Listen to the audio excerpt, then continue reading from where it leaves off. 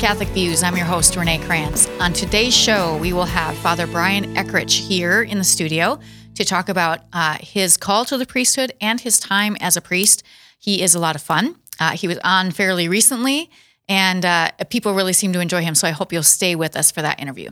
First, we have Father, oh my goodness, Dr. Chris Bergwald, who just, with his eyes, scolded me for clicking my pen. Yes, I did. That's going to be our nickname, Renee the Great Pen Clicker. Like that's, I put it down. Pope Leo the Great, Renee the Pen Clicker.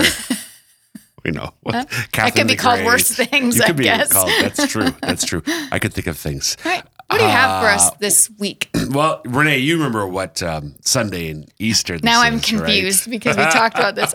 It's either the fourth or the fifth Sunday of Easter. Correct. Not Lent. It's the fourth Sunday of Easter, which has not an official, I don't think it's official, but it does have an unofficial nickname. Oh. Good Fourth Sunday of Easter? No. Okay. Good Shepherd Sunday. Oh, you know what? I just saw that somewhere. I should have known that. Well, yes, but I have no memory. I don't know. But we're not going to talk about the gospel, which is what focuses on that. We're going to talk about the first reading, which is from one of Peter's, literally inspired, because the reading tells us he was filled with the Holy Spirit, inspired addresses, speeches, homilies. He's talking to the leaders of the people and the elders. This is from Acts. The first reading is from Acts chapter 4, verses 8 through 12. And speaking about Jesus, it was the name of Jesus Christ the Nazarene, whom you crucified, whom God raised from the dead. That the cripple. So it's talking about when he and John. I love the story that this is referring to. Okay, I'm going to take time. Okay. Peter and John are going up to the temple to pray. It's about, I think it's for the third hour of prayer. Is that right? I think a third hour of prayer. And there's a crippled man laying there. He's always asking people for alms, for money. And Luke tells us, the author of the Acts, that Peter and John looked at him intently and said to him, "Look at us." And so he paid attention to them, expecting to receive some money. Mm-hmm. And they said, Peter said, "Silver and gold we have none, but what we do have, we do have, I give to you. In the name of Jesus Christ the Nazarene, rise and walk." And so he healed. And he's jumping around, and so, of course, this gets people's attention. Right. So they bring Peter and John before the leaders of the people and the elders. Like, what? How'd you do this? What's going on? And it's because of Jesus, whom you crucified. God's raised from the dead. In his name, this man stands before you healed. He, Jesus, is, and then the quote from the Psalms, "the stone rejected by you, the builders, which has become the cornerstone. There is no salvation through anyone else, nor is there any other name under heaven given to the human race by which we are to be saved."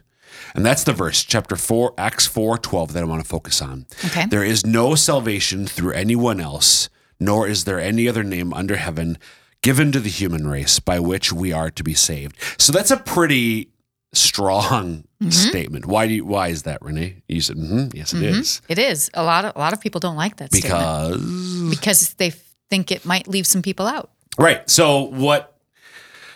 Okay. So is it saying that you have to be Christian and go to heaven? No, it is not. Why not? Because you may have never even heard of Jesus. Right. There might still be some people who haven't heard of him. Right. So they can go to heaven, yes, but they're not Christian. Right. So how do you reconcile that with what Peter said nearly 2,000 years ago? Because usually, this is the way I've heard it, you'll have some sort of knowledge that there's something. Right. Is it a natural knowledge or something? I can't remember how they refer to it. But that there is something greater than us that made us. Right. So there's been a lot of confusion in the last, several decades in particular. And so the church actually in the year 2000, one of the Vatican's doctrinal office, basically, which was run then by a name my guy named Cardinal Joseph Ratzinger, who would be elected to Pope Benedict 5 years later. So Cardinal Ratzinger came out with a document that was signed by now Saint John Paul II called Dominus Jesus, the Lord Jesus. And what this document addresses is what the church has always taught, going back to the first Pope, St. Peter, that Jesus Christ is the only means by which anybody is saved. But the Catholic Church does not teach that you have to be a Christian to be saved. So how do we reconcile these? What it means is along the lines of what you were saying. So if somebody is saved, it's because of the grace won by Jesus Christ on the cross, by the grace won by Jesus in his resurrection from the dead. God offers that salvation through mysterious means to those, who have never heard of Jesus. So the person living in South America in the year 34 AD, it would have been literally impossible for him to hear about Jesus. But the way the church puts it, insofar as people are aware of God, they can and respond to him, it's possible for them to be saved. But it's still the grace won by Jesus on the cross and at the resurrection, which allows that to happen. So that's just a reminder that Jesus is the means by which everybody is saved. Whatever their religious beliefs or practices, Jesus Christ is the name of our salvation. I like that explanation. Thanks, Dr. B. You bet. All right, my guest in the studio today is Father Brian Eckrich. He is a priest in our diocese.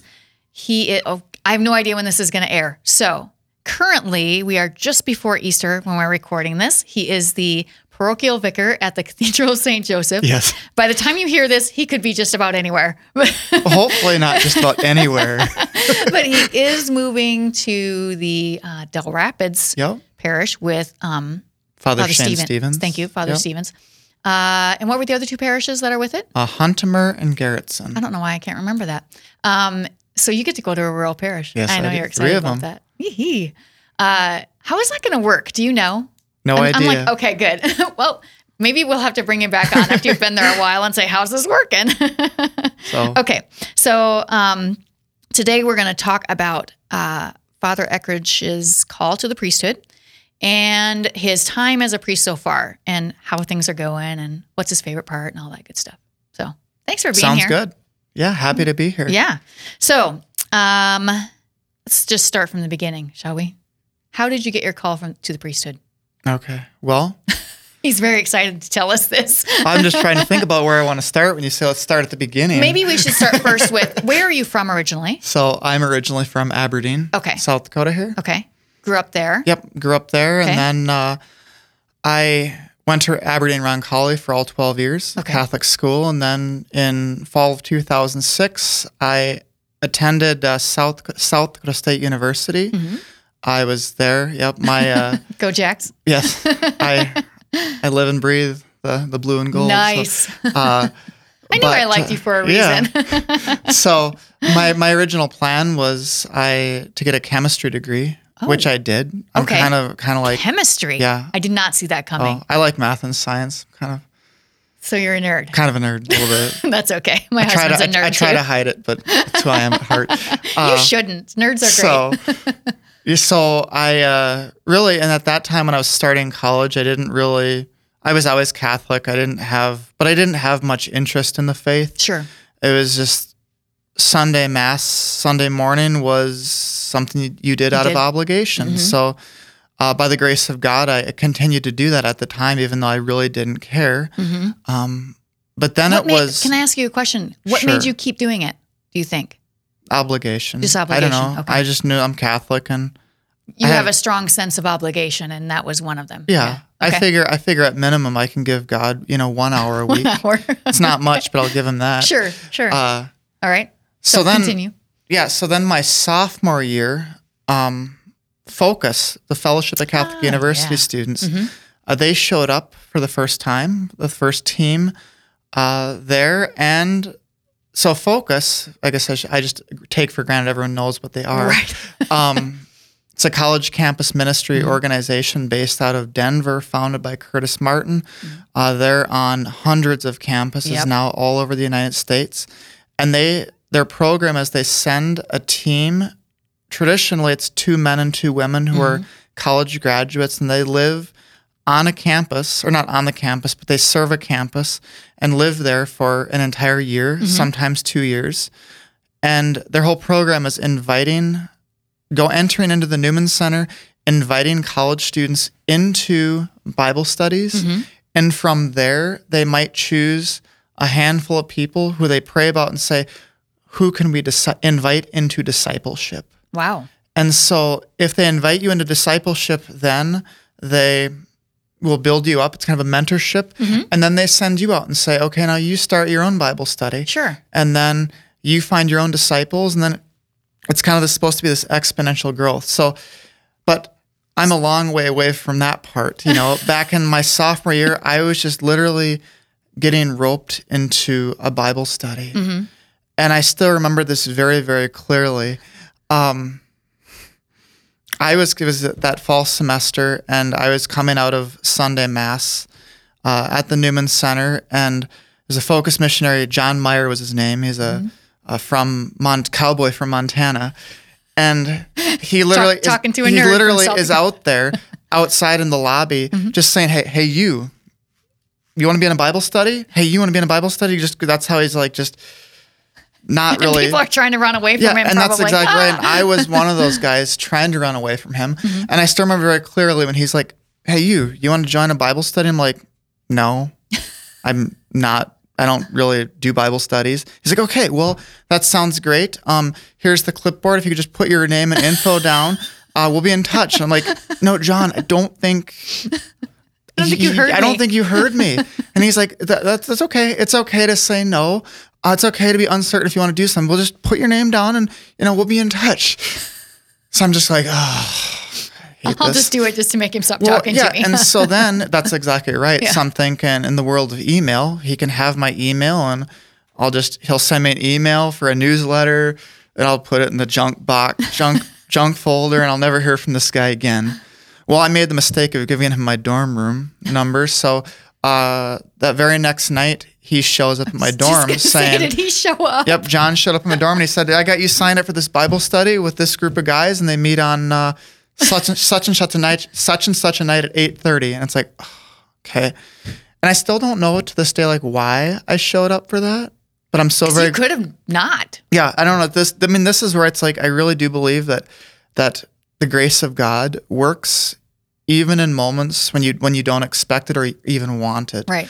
And so I showed up at that study and I'm just like, realize that there's 5 or 6 other guys that are probably in the same boat as I am. They're not quite sure why they're there, but came to this realization. It's like, they're good guys. And, if anything, if I don't care about the religious aspect, it's kind of fun hanging out with them. It's fun to actually, it's good to actually have other men who are desirous for virtue, even if they're not quite sure what that is yet. And so that's where I entered into that. And we slowly just developed the habit and life of prayer. Sometimes we challenge each other to say, like, we're all going to meet in the chapel this afternoon at 3 p.m. and we're gonna pray a chaplet of divine mercy. We do those kind of things. And then, like, you had to go. It was kind of this fraternal pressure then where it's like, if you didn't show up, someone's going to be calling you, "You're supposed to be here. What?" But it was from that kind of being pushed, I literally like to say, that the life of prayer slowly started to grow on me, on all of us. And to say, okay, there really is something here, there really is this peace, this joy. And it's from that moment then you start to take things more seriously, start to be more engaged in Mass and say, okay, I really, really want to be active in my prayer here within the silence of my own heart. And just and then that's where it's just developing that life of prayer, beginning to actually listen to God's voice. And then there's a few steps and then now I'm a priest. And he said to you eventually, "Hey, yeah, would you be a priest?" No, I'm joking. But yeah, it's, and then these Focus guys are geniuses. They are. They're kind of, Focus guys and women. And women, yeah. Yeah, there's, but no, I guess I just became more and more involved in Focus, and there was some other influential people and events that happened through Focus that really led me to the end of my time at SDSU, asking the serious question, do I want to go through with chemistry? Do I want to continue on to get a doctorate, which is what I wanted to do, or there's that quiet voice saying, give seminary a try. And of course, I didn't want to do that because that's the initial reaction. I promise you, if every young man, they're like, no, I don't do anything I can to avoid that trap. I've heard that many times from priests in their story. Yeah. And so literally for me, it's this disposition that I'm not sure to think of this. I honestly really don't want to go there because I'm prideful. I have my own plans, my ideas. But you know what, God? I'm not going to open the door for you all the way, but I'll open it just a crack. Oh, that's all he needs. I'll give it a try. Yeah. So, and that's where I went. And then, Was there some fear at that point? I mean, besides that, you didn't want to do it. Was there some fear, do you think, for you of going to seminary and thinking this could change my whole life? Yeah. Is that kind of why you think you didn't want to do it, or you just didn't want to because you really wanted to go into chemistry?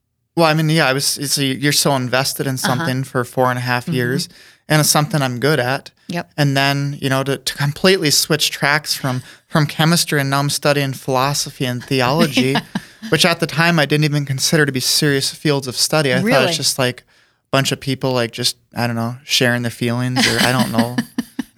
I wasn't sure what I thought of it, but, but then there is the fear of the unknown. So many things. Even for me, this is kind of maybe a petty thing, but moving to the Twin Cities, moving to St. Paul. Yeah. As I don't know, maybe we'll talk about it, but it's like I do have a love for rural life, for South Dakota. I'm like, I don't even know how to drive in this traffic in the Twin. I'm going to kill myself. So, or someone else. Or someone else on the road, So, but yeah, I mean, that's understandable. Just totally something new. And if you follow through with it all the way, it's a lifelong decision. And so, there's a justified fear there. So, but did you just pray your way through it? Well, a little bit. Yeah. Or did you do something? You're like, I'm just going to do this. No. And there's a lot of back and forth when you go to seminary. There's many days when you wake up and you're like, oh, good Lord, what did I get myself into? Especially probably the first year, you're like thinking, it's still early, I can escape. But something kept you there. Yeah, and but then it's like, it's just a slow, like, dying to yourself. Like, okay, I'm not sure what next semester will bring, but I know that I'm here now. Right. I know that God wants me here right now in this moment. And I think that's oftentimes, that's all, we can have that awareness of just the present moment. Don't be worried about the future. Right. Worry about how God is working in your life and your heart and mind right now. And if He wants you there, you'll be there. You'll still be there tomorrow, and then the next day, and then before you know it, it'll be 5 years, and Bishop Swain will be asking, so are we going to ordain you a deacon? Are you ready for this? Yeah, and I'm like, well, I'm not sure, but I'm along for the ride. And I don't say that flippantly. I suppose it's like, I always equate it, I suppose, and you'd be able to answer this, it's like marriage, know? It's like, okay, you date a person, you're engaged for a while, you go through formal preparation, but, the morning of your wedding, the moment of your wedding, you're like, I don't know, this is super scary. I know. I know my husband would probably say that. He was probably ready to put his running shoes on, but he didn't. So it's probably good that seminary is not like just a year. Oh yeah, absolutely. Because there is time that you need to, like you said, die to yourself. Yeah. Yeah. And then, it's just, there's a lot to learn. Yeah. And it's so long too, because this is the big decision. And yeah, you have to be right. You have to be sure. Yeah. Yeah. If you're just joining us, I'm talking to Father Brian Eckrich about his call to the priesthood, which we just finished up the story for, I think. I think we can, yeah.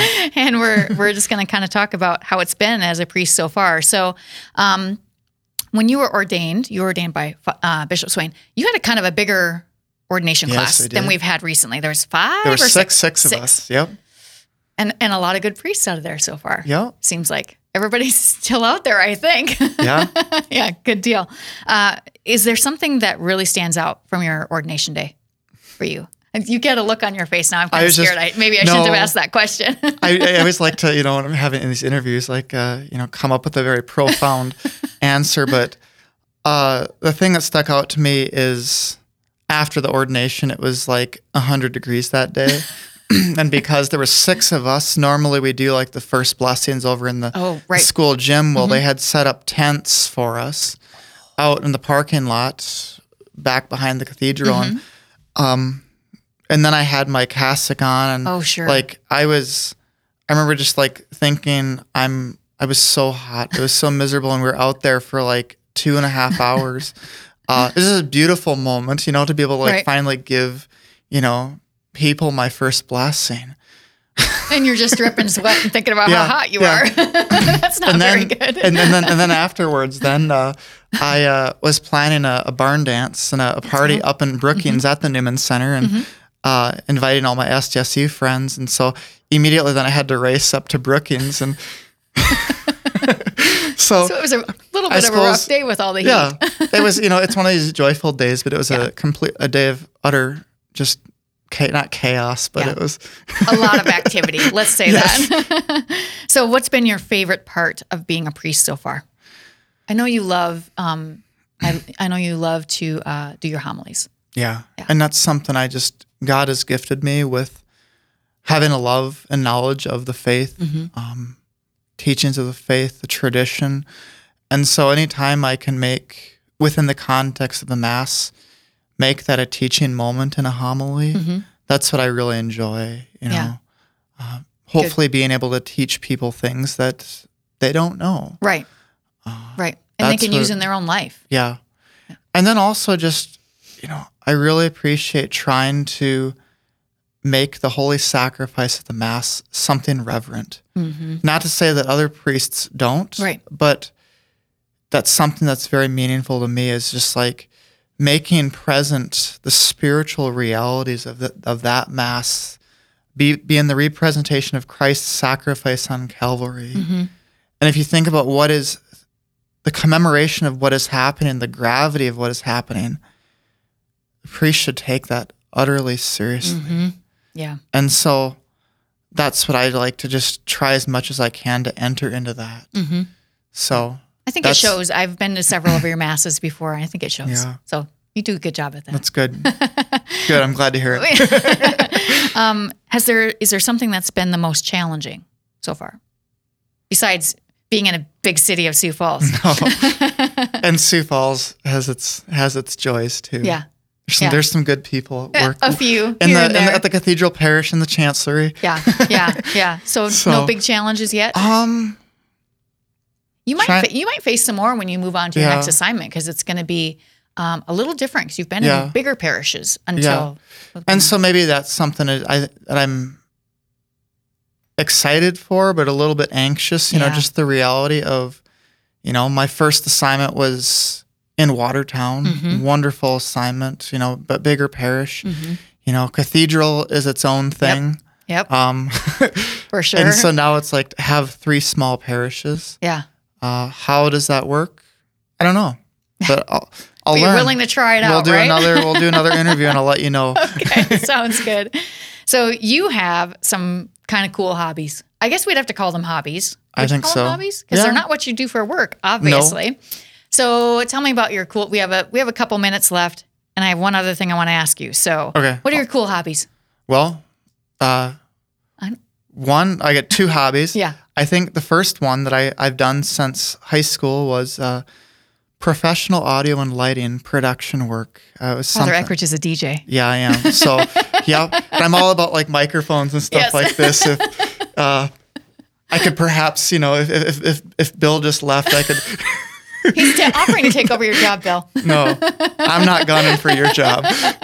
But it's something that, I have a lot of my own equipment now. It's something that I've really, sort of a hobby run wild. I should have quit buying stuff. But then like I find great joy in being able to use that as an act of charity towards the church, for the Newman Center. For example, like I get the privilege, I was asked to do the lights and sound for the Gift of Hope event for the foundation on April 10th here. Yep. So those are the kind of things, the the school dinner theater fundraiser for up in Watertown, you know. Those are the kind of things that get to help out the parish, help out the community. Yeah. You know, and it's something that I enjoy doing. Yeah. So. Yeah. And we've seen some pictures. You look pretty cool doing it too. Yeah. And so, you know. You probably get a few people asking, are you a priest? Yeah. Well, it's kind of funny when people aren't quite sure what to make of me. They think, and sometimes people are, I don't know, say rude, but they're like, oh, you're going to play just like praise and worship and Gregorian chant? And I'm like, well, I can if you want, but that wasn't my plan. I probably know more about popular music than you do, so I plan on playing that. That's funny. So it's, yeah. Yeah. So what's the other one? The other cool hobby? Backpacking. Oh, that's right. Yes. Yep. So I guess a young age, probably inspired by my grandpa Eckrich, who was very avid outdoorsman, going up to the Boundary Waters and going up to fishing in Canada. I kind of caught that bug, and I don't get to go up to Canada, but like I've gone up to the Boundary Waters. I love going out to hike the Bighorn Mountains in Wyoming. Yep. I go out there for 4 days, 3 nights. You need to load everything up that you need: food, tent, in a pack. It's hopefully not too heavy. So some serious stuff. Yeah, and then, and you're out there it's just kind of like man versus wild. And I don't know. I can see you out there. I enjoy it. Yeah. That's cool. It's always nice to know what priests do in their spare time, because you don't seem like, don't take this the wrong way, but you don't seem like real people to us sometimes. You're like, you're a priest. You must do only that, right? Yeah. But they don't. Okay, so the last thing I really want to ask you is, if a young man came to you, or even it doesn't have to be a young man, if a man came to you and said, I think I might be being called to the priesthood, is there some advice you would give them? Yeah, give it a shot. I mean, go to seminary. This is the one thing that, I don't know, it's kind of a pet peeve of mine, but there's the pious Catholic mentality. Oh, I'm discerning. I'm going to pray about it. Oh, I'm still praying about it. You pray for a long time. Well, and sometimes it's like there's a certain level of prayer and discernment. I guess that should happen throughout, but then there needs to be action. It's like, if you think you're called to this, even if you're not sure, as I described in my own story, go for it.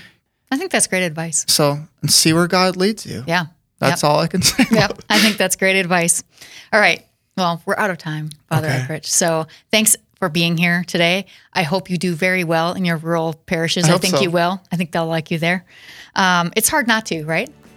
Yeah. He's like, sure, whatever. All right. Well, thanks for being here. Yes. All right. If you haven't found us on social media yet, you can find us at Facebook, Instagram, Twitter, and YouTube at SF Diocese. You can check out our website at sfcatholic.org as well to see what's happening in the diocese. So that's it for us today. Hope you'll join us again next week for more Catholic news.